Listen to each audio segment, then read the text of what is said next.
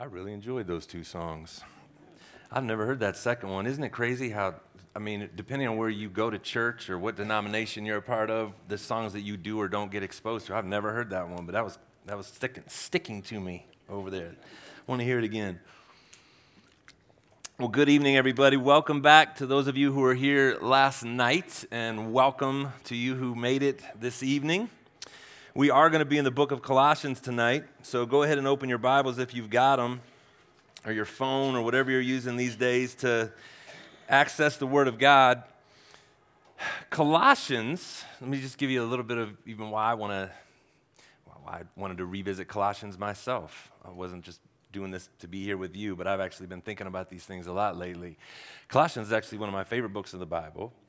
It was and I'd forgotten some of these things. It was the first class I ever took in seminary, was an extension class that I took when I was still trying to figure out if I even really wanted to go and take that dive into studying the Bible at a seminary, and we studied Colossians in depth. And the verse that we're going to look at tonight actually wound up in our wedding program for when Amy and I got married 22 years ago. So there's some significance for me to coming back to Colossians. I haven't been in it in a while.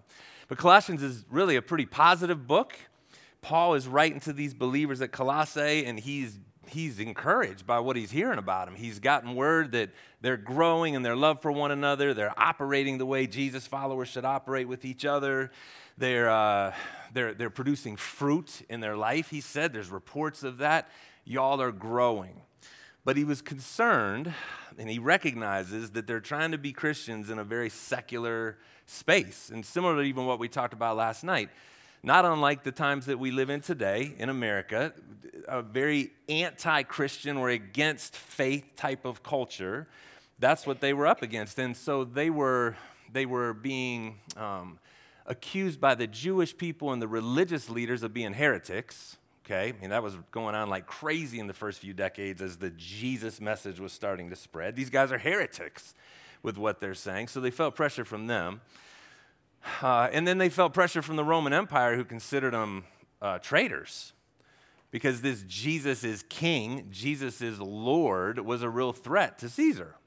And so they're getting pressure from both sides, both the religious and the secular. And what they're starting to do right out of the gate is it's Jesus plus a bunch of other stuff. In fact, look in chapter 2, and we'll do this just to get a quick overview of what he was pressing back on them about. If you're in chapter 2, look at verse 8. Paul says, "See to it that no one takes you captive by philosophy and empty deceit according to human tradition, according to the elemental spirits of the world, and not according to Christ." So there's an awful lot in there, but you get the idea of human tradition, the elemental spirits of the world, all this non-Christian ideology, all these different ways to do life that are against the idea of Jesus being Lord. People are always trying to come up with different ways to make sense of life, and that's what he's talking about when he's talking about the elemental spirits of the world. Stay away from that. Look down at verse 16. He said, "Therefore let no one pass judgment on you in questions of food and drink, or with regard to a festival, or a new moon, or a Sabbath," all these different traditions. These are just a shadow of the things to come, but the substance actually belongs to Christ. Look down at verse 20.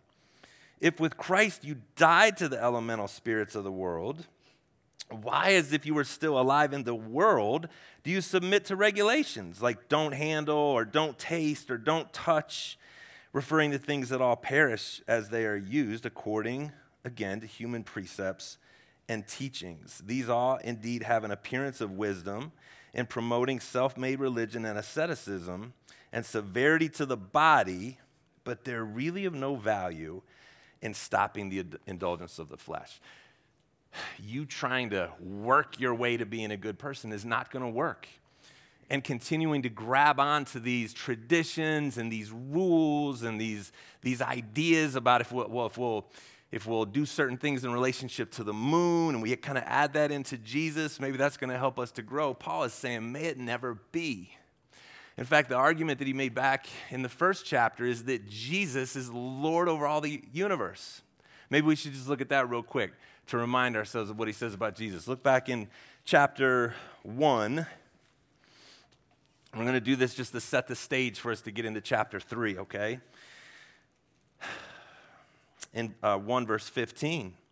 Ooh, and there's a lot in here, but just get overwhelmed by who Jesus is and how he's trying to explain Jesus. He's the image of the invisible God, the firstborn of all creation. For by him all things were created, in heaven and on earth, visible and invisible. Whether thrones or dominions or rulers or authorities, all things were created through him and for him. And he's before all things.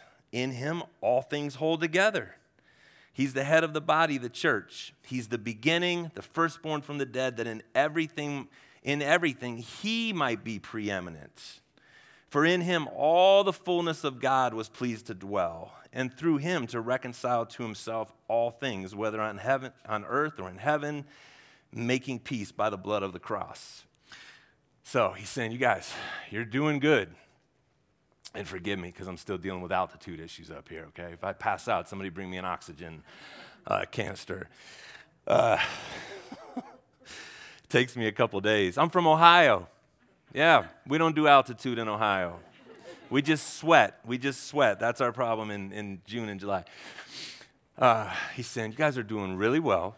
You're doing really well, but let me remind you what you signed up for when you said yes to Jesus. He's God over everything. He's the one that created all things. He was there when everything was made. He'll be there at the end to rule over everything. He's above everything. And so all this stuff that you're trying to add into him and kind of make equal to him, again, we'll do Jesus, but we'll also do some of this traditional stuff and some of these religious things and some of the stuff that the Romans want us to do. We'll throw that together. You need to stop doing that. That's actually a lie, and it's going to actually impair you from being able to grow into everything that God wants you to be. It's a distraction, it's a distortion, and it's going to mess with you in the long run. So cut it out. Knock it off. I was reading a commentary on Colossians. It was called Colossians Remixed, Subverting the Empire. It's a cool title, isn't it? Brian Walsh says this. He says, every empire tries to capture the imagination of those who live under its rule.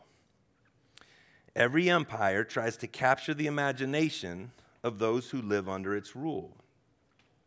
So what he's saying is that every empire, and I want to come back to this idea of empire in a second. He's talking specifically with the Colossians. He's talking about the Roman Empire. He's also talking about the Jewish religious empire, okay, in the context of the Colossians. But an empire, in capturing our imagination, sets the limits for how you can think about life.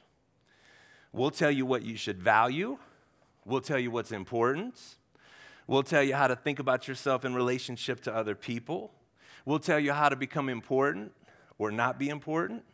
We will set the limits of your imagination. We're trying to capture how you think about life, and we're going to control that.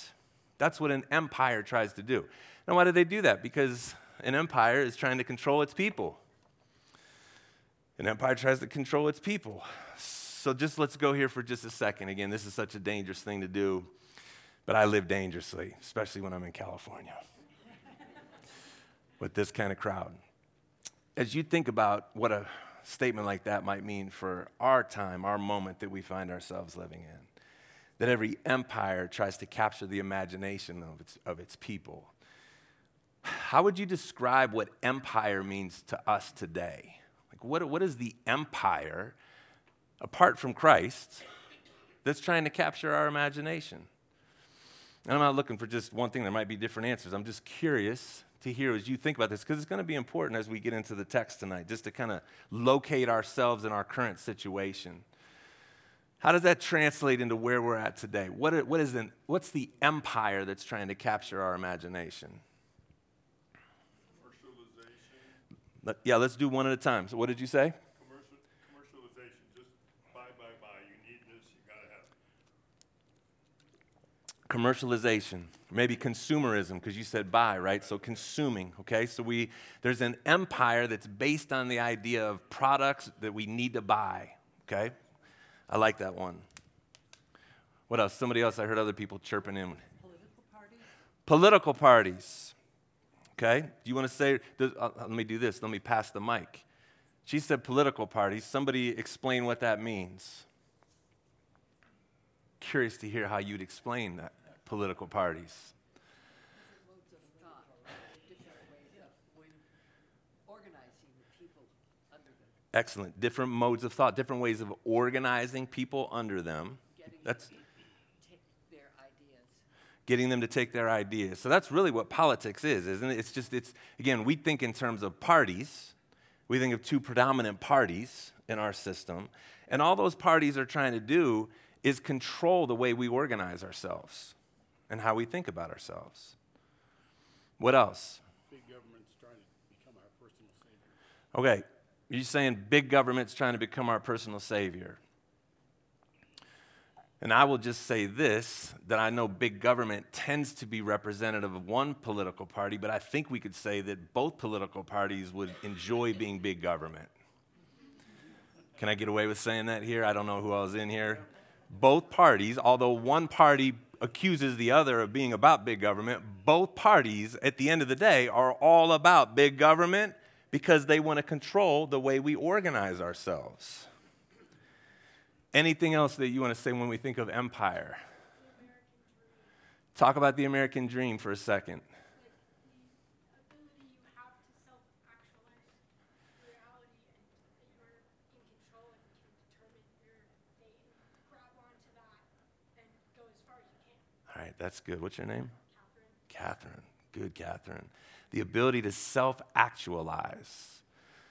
So that's got something a little bit to do with consumerism. It's probably influenced a little bit by political party, but it also stands alone, doesn't it? Just this quest to try to piece a life together. We're actually going to talk more about that tomorrow if you end up wanting to come back.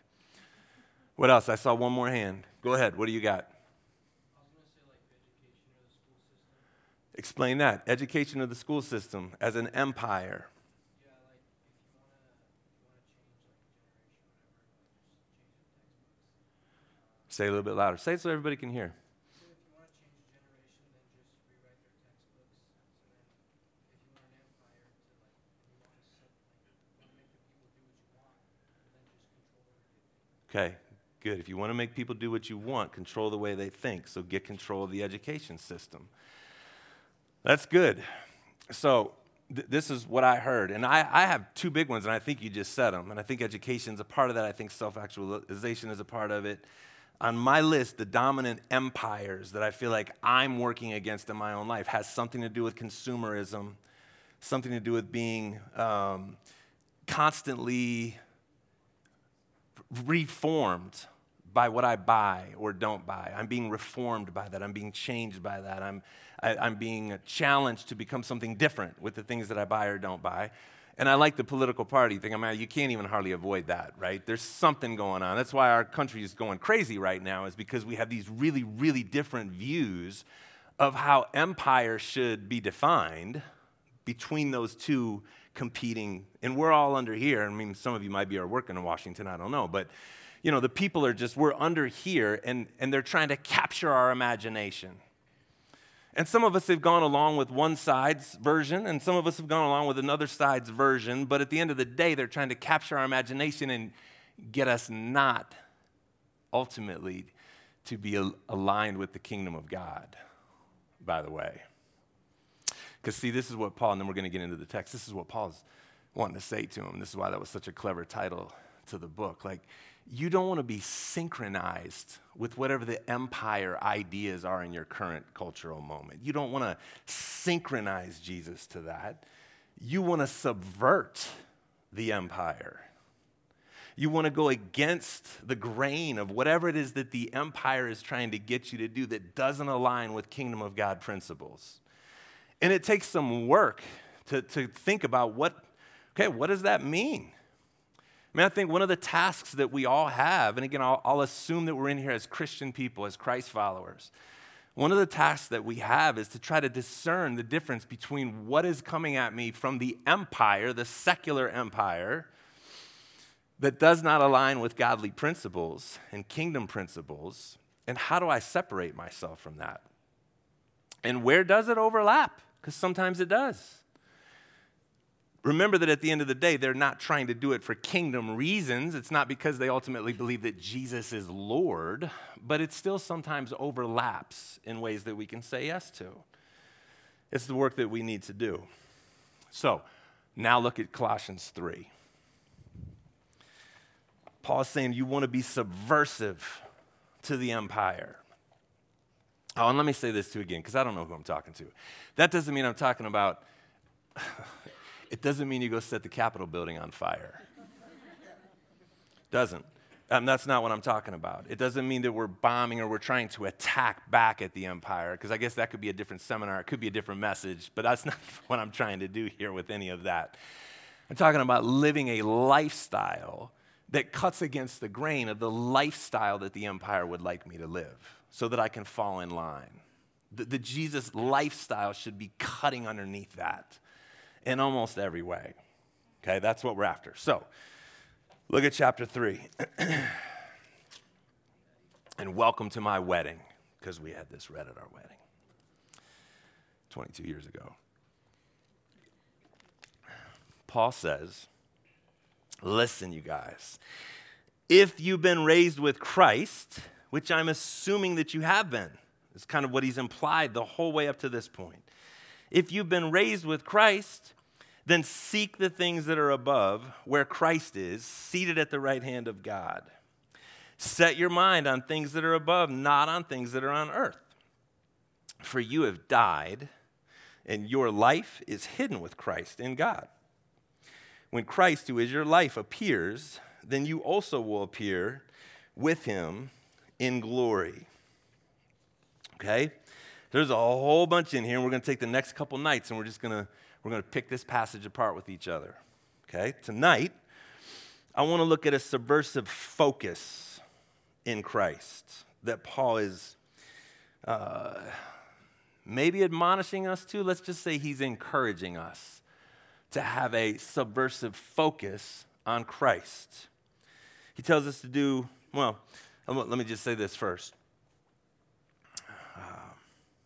I remember the first time, I'm going to take you back to my college days. So this is like late 1980s, okay? Some of you were like 20 years away from even being thought of, but a lot of others of us in here were around in the late 1980s.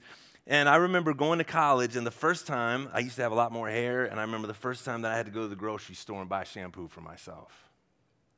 And I can remember standing in front of this wall, which I thought was going to be like a super easy thing to do. I'm just going to go get some shampoo, right? I ran out of shampoo, whatever I was given to go to school with, I don't have anymore, and I'll go to the store and get some. And I remember standing in front of this wall, right? In the shampoo aisle, there was like a wall of shampoo options. And I had never even thought, again, you know, this is kind of the adult thing, right? When you start to become an adult, you start to realize, like, this is way more complicated than I realized. Like, do I want my hair to smell like peaches? Do I want it to smell like strawberries? What is the flavor of my hair I want to be? Which of these colors is going to bring out, you know, my natural highlights or whatever? I don't even know if I've got natural highlights, but some of these are promising that it could bring those out. Do I get the 97-cent bottle of, yeah, I thought so, right? The 97-cent bottle of shampoo that looks like finger paint, but it still is like it's 97 cents. Or do I get the $3 shampoo? Am I going to damage my hair if I don't get the more expensive one? Do I try to just get the one that's in the middle? And I can remember being really overwhelmed. I know that sounds silly, but I can remember being really overwhelmed at the amount of choices that I had to make. I just wanted my hair to be clean. Like, that's all I really want. I kind of maybe just going to wind up using this bar of Ivory soap, but I know what that does to the ring around the tub and what it does to the shower, so that can't be good for my hair, right? I mean, and I just remember feeling stressed in the aisle because of all the choices that I had to make. Now, this was in the 1980s. I've seen, and I'm going to pull this out because I just found another one recently. Like, there is a psychological phenomenon called decision fatigue. Okay? So the title of this article is Too Many Choices and Decision Fatigue. And what this article is all about, this is a very serious article, is just talking about the toll on our psyche because we live in a culture that offers so many choices. Okay? I mean, some of the brilliance, this is extra, some of the brilliance of Costco, part of the reason why people are so attracted to Costco, do you have Costco's out here? Okay, all right. Part of the reason, oh, you work at Costco. I'm about to say something affirming. All right, I think this, tell me if this is not true. Part of the brilliance of Costco is we've already made decisions for you. You got one or two options here, and they may or may not even be here when you come to get them. Sometimes they're not here, but you're only going to have a couple things to choose from when you get here. So if you like them, keep coming back. We'll give you a membership to get in. And there's something really relieving about that. Really, there is in the time that we live in because it's so overwhelming. I read an article a few years ago that talked about how the ability to pay attention was going to be a new form of capital for this younger generation. That people who are actually able to pay attention and focus on something will be in high demand in businesses where you actually have to pay attention to details, okay? Because we're being trained not to be able to pay attention anymore because we have so many choices, okay? Paul was saying 2,000 years ago to do a couple of things, and he's saying it even more to us today. Because of where we happen to live at this point in time. He said, do two things. One, keep seeking things above where Christ is. Keep seeking things above where Christ is. A couple things going on here. Keep seeking. It's ongoing. It's constantly being repeated. Make it a regular repeating pattern that you would keep seeking the things above where Christ is. Now, why does he tell us to do this? Because he must know that our default pattern, the way that we're going to fall back into being normal is to not do that. We're just going to go back and be influenced by the empire. He's saying, no, don't do that. Keep seeking Jesus. Keep seeking the things that are above where Christ is. Keep coming back to that. Where is Christ? He's at the right hand of God the Father. He already told him in chapter 1. This is why he did this to him in chapter 1. Let me tell you about Jesus, because I don't know what you know about him, but he's over everything. He's holding together your molecules right now so that you can stay alive. There's nothing in the universe that he does not have control of. Whether you recognize it or not, at some point in time, the entire universe will bow down to him. And he's going to remake everything. That's the story that we're trying to get caught up in. He said, what was the last thing that he said to his followers? Remember what he said at the end of Matthew? What was the part of the last little paragraph that he said to them? Stretching our Bible minds here on a Monday night. Somebody say it with confidence. Before that, what did he say? Why did he say to do that? What was the confidence? Man, he said, all power, all authority on heaven and earth has been given to me, guys. So you go and help people follow me, okay? That's where Jesus is, at the right hand of the Father, ruling the universe, even though it's kind of broken right now in the way it looks. I remember once my 4-year-old Jack, he's actually here with us, he's 16 now, and he was about to go to Sunday school. There was some kind of conflict that was going on with Mrs. Calhoun. And I don't even remember what the issue is, but I just remember saying, Jack, Mrs. Calhoun's got it, she's in charge. Jack said, Jesus is in charge, Dad. Before he went into Sunday school. I was like, that's good, Jack. That's good. Remember that. Jesus is in charge. So, what does it mean to keep seeking the things above where Christ is? Well, it has something to do with studying Jesus himself, the inexhaustible nature of the person of Christ, and his kingdom rule. So what are the qualities? And again, I'm not asking you necessarily to answer this, but this is what we want to keep coming back to. The qualities that are reflective of the fact that Jesus is ruler over the universe. He has said, and this is what this whole thing is trying to do for us, definitely in the New Testament, this is what the kingdom of God is like. Remember how Jesus kept saying that? Hey, the kingdom of heaven is like this. Hey, you've heard it said to do this. I'm telling you from now on, this is how it should be in your life, right? It's the contrast in thinking about the difference between what does this world say about how to live life versus what does the kingdom of God say about how to live life. I made a list for myself because I feel like I need to think about this. The kingdom of this world, this empire, says me first. Me first. The kingdom of this world is all about acquiring power and using it to serve myself. The kingdom of this world is really about inequality, and unashamedly so, regardless of what it is that you read in the news. The kingdom of this world is really about inequality. It's about acquiring. It's about setting myself apart and above if I'm able to do that. The kingdom of this world says that justice equals revenge. It equals getting back at somebody. The kingdom of this world is about economics. It's about consuming and consuming product. Hugely about that and defining myself by that. Righteousness equals what I can get away with. Whoever has the most toys or the right toys wins in the end. How you look is more important than what you are. You can keep adding things to your own list. But you recognize all those things, right? That stuff's all like kingdom of the world. And I'm swimming in that every day. You're swimming in that every day, those values.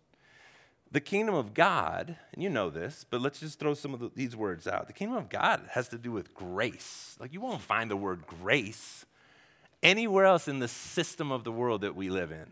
No one else is going to talk about grace or being given something that you don't deserve. A free gift of God. That's a kingdom idea. Truth. My goodness, Hume Lake just organized an entire week of high school camp trying to help our young people, 16, 17, 18, 19-year-olds, understand. I just heard Eric Thomas do this morning. Just the idea that truth could actually be a concept. Because that's been so watered down and erased. No, truth actually, there is something called truth. There is something called objective reality. And all week long, he's going to be trying to unpack that kingdom concept. Just that idea.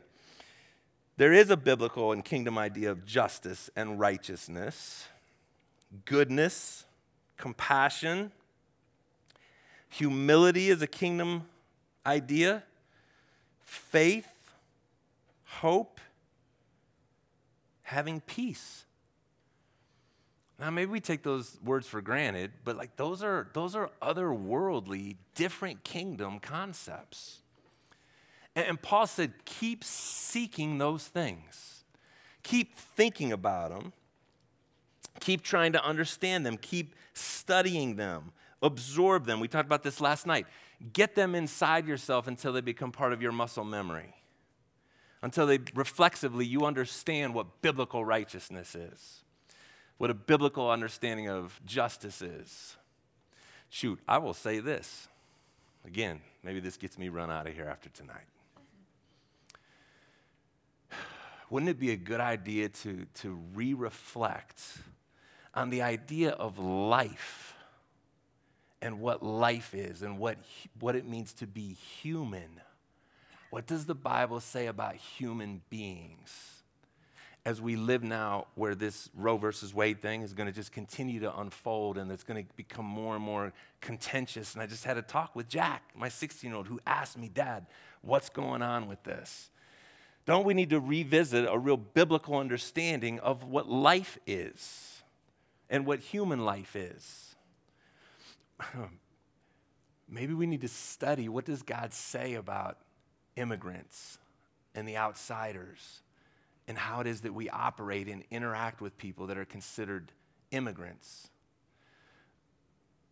Maybe when it comes to race and ethnicity, is there a kingdom view of those concepts? Yeah, I think there is. Like, we're living at a time where there are these hostilities that are taking place, that the empire that we live under has got a view of all of those categories. And I think I desperately need to revisit, for the sanity of my own mind, what does the kingdom of God say about those things? And not assume even that because I studied it at some point in seminary 25 years ago that I'm still fresh on that today, or that I could explain it to my 16-year-old in a way that will arm him to be able to move into a world that's telling him things that are contrary to the kingdom of God. I want to be able to do that. So Paul gave me good reason to do it. He said, keep seeking those things. And then he goes one step further in verse 2, and he says, set your minds on those things that are above, not on things that are on earth. It seems like he's just repeating the same thing. Let me find something here.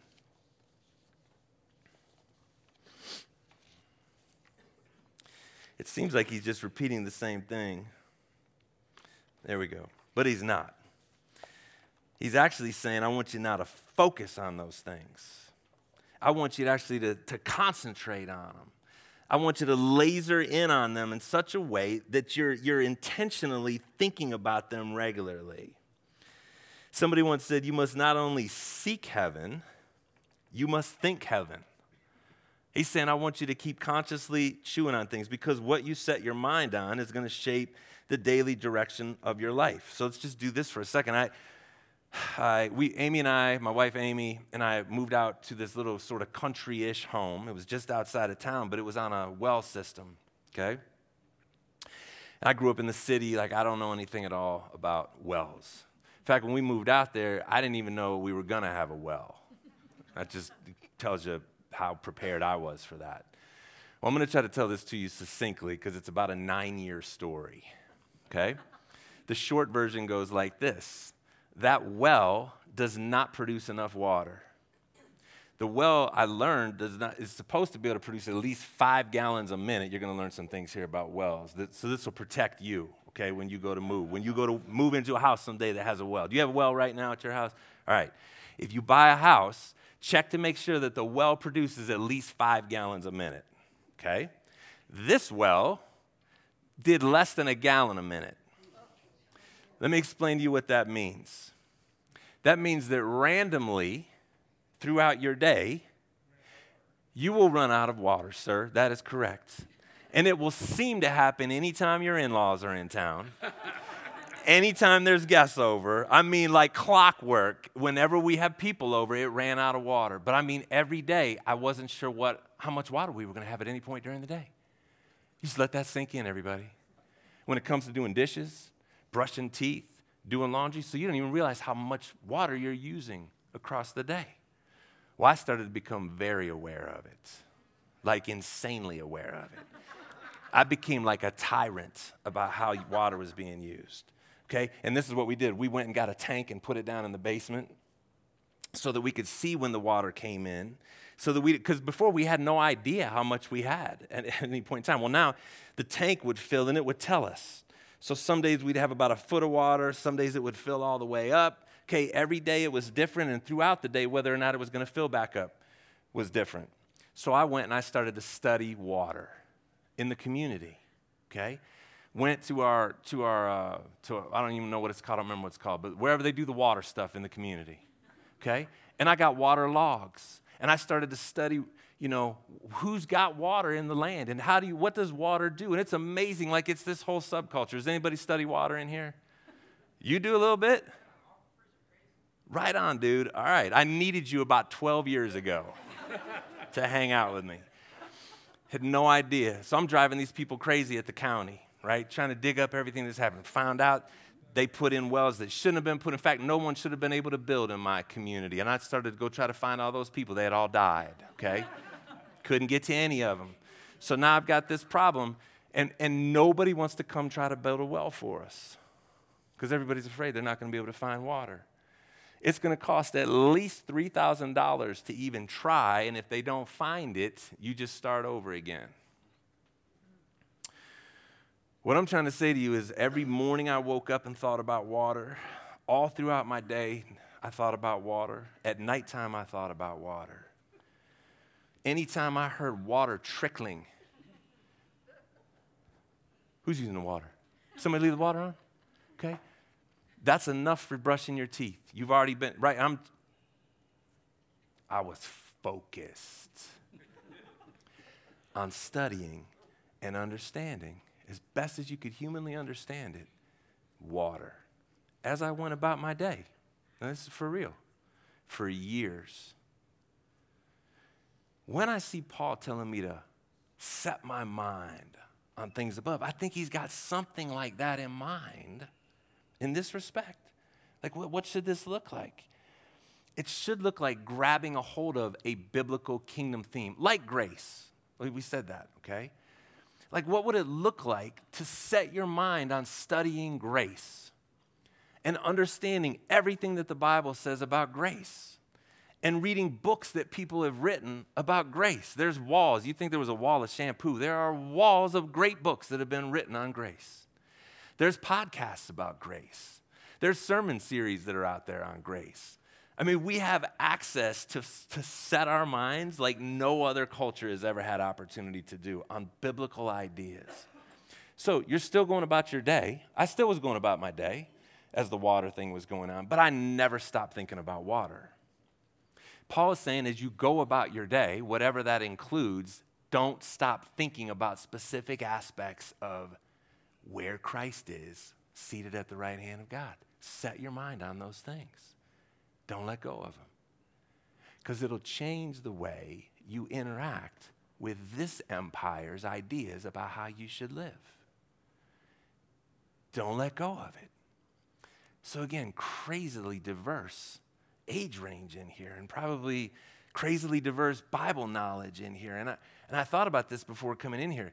This is true for all of us. Like nobody is too young to start asking and teach me about different Bible ideas. Nobody has become so educated. Jason, we never get to a point, right? I mean, you've been in church for decades, right?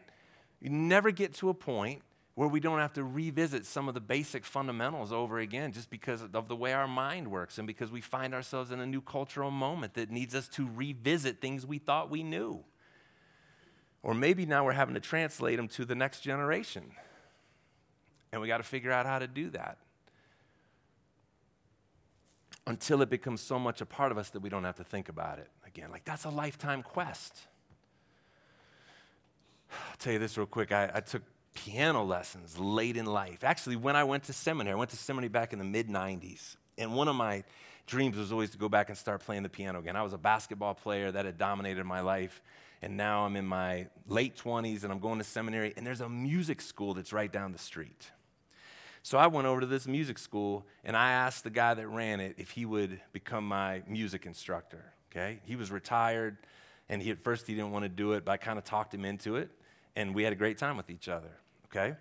So he was having me study all the super complicated music. I had played the piano when I was younger, and then I quit it, so I did have some piano already in me. He was giving me complicated stuff to study, and you guys, I went, and I was single at the time, and I was actually living in a synagogue. That's a whole nother story. That sounds crazy, doesn't it? I lived in a synagogue on the north shore of Chicago while I was going to seminary. And like we worked at the synagogue for these people, but they had a piano downstairs in the synagogue. And so I could play till 2 a.m, back when I was still able to stay up till 2 a.m. and do things like that. And I would just keep playing the same measures over and over and over again until I got them, okay? You get it. Music people get it. And just working it and working it and working it. And I remember going back one day. His name was Mortimer Sheff. Mortimer Sheff, legendary piano guy. Used to work for NBC Studios in New York City, okay, a gazillion years ago. And I remember one day going in there after I had studied and worked on this piece, and I played it for him, just about perfectly. And he sat back in his seat, And he said, he said, where is Edward in that? I was like, excuse me? He said, well, you played all the notes perfectly, but I want it to be part of you. Like, what will you bring to those notes and those measures? And I think, let me take this into my Bible thinking, okay? Because I think what Paul is saying, I know this is what Paul is saying, it's definitely what Jesus wants. It's like study something, okay, so that you get down the basics and you can do the technical aspects of understanding a concept, but then chew on it and dwell on it and meditate on it and get it so that you don't even have to think about it anymore and it becomes part of you. It becomes part of the unique way that grace will come through Jason, that an understanding of justice and righteousness, it will come through Jason and look different. It will look slightly different than how it comes through me because he's dealing with different people in different situations in a different part of the country, right? Different family situation, different everything. And that's what Paul is saying. You guys, stay focused on these things, get them, absorb them into your system, this kingdom, this subversive way of doing life, so that it just comes out of you in the way that God has uniquely created you in your space, where you're at in this moment. I think that's really cool. So, to land the plane, and we're just talking about a subversive focus on Jesus. That's all this is. To land the plane, what I'm saying to myself, and let's say this to ourselves in the midst of this summer, like what's maybe a Bible idea that it's time to go and learn more about? Or revisit, Maybe it's something in culture or something that's come up in church or something you feel confused about. I don't know. Maybe it's a book you need to go back and revisit. Like I'm really intrigued maybe to go back now and like really dig into Colossians again and just see what else is in there that I need to kind of re-chew up at age 54 with 4 kids that's different than when I was 24 with no kids and I was staying up till 2 a.m. Yes? Does that make sense? I think we'll stop with that.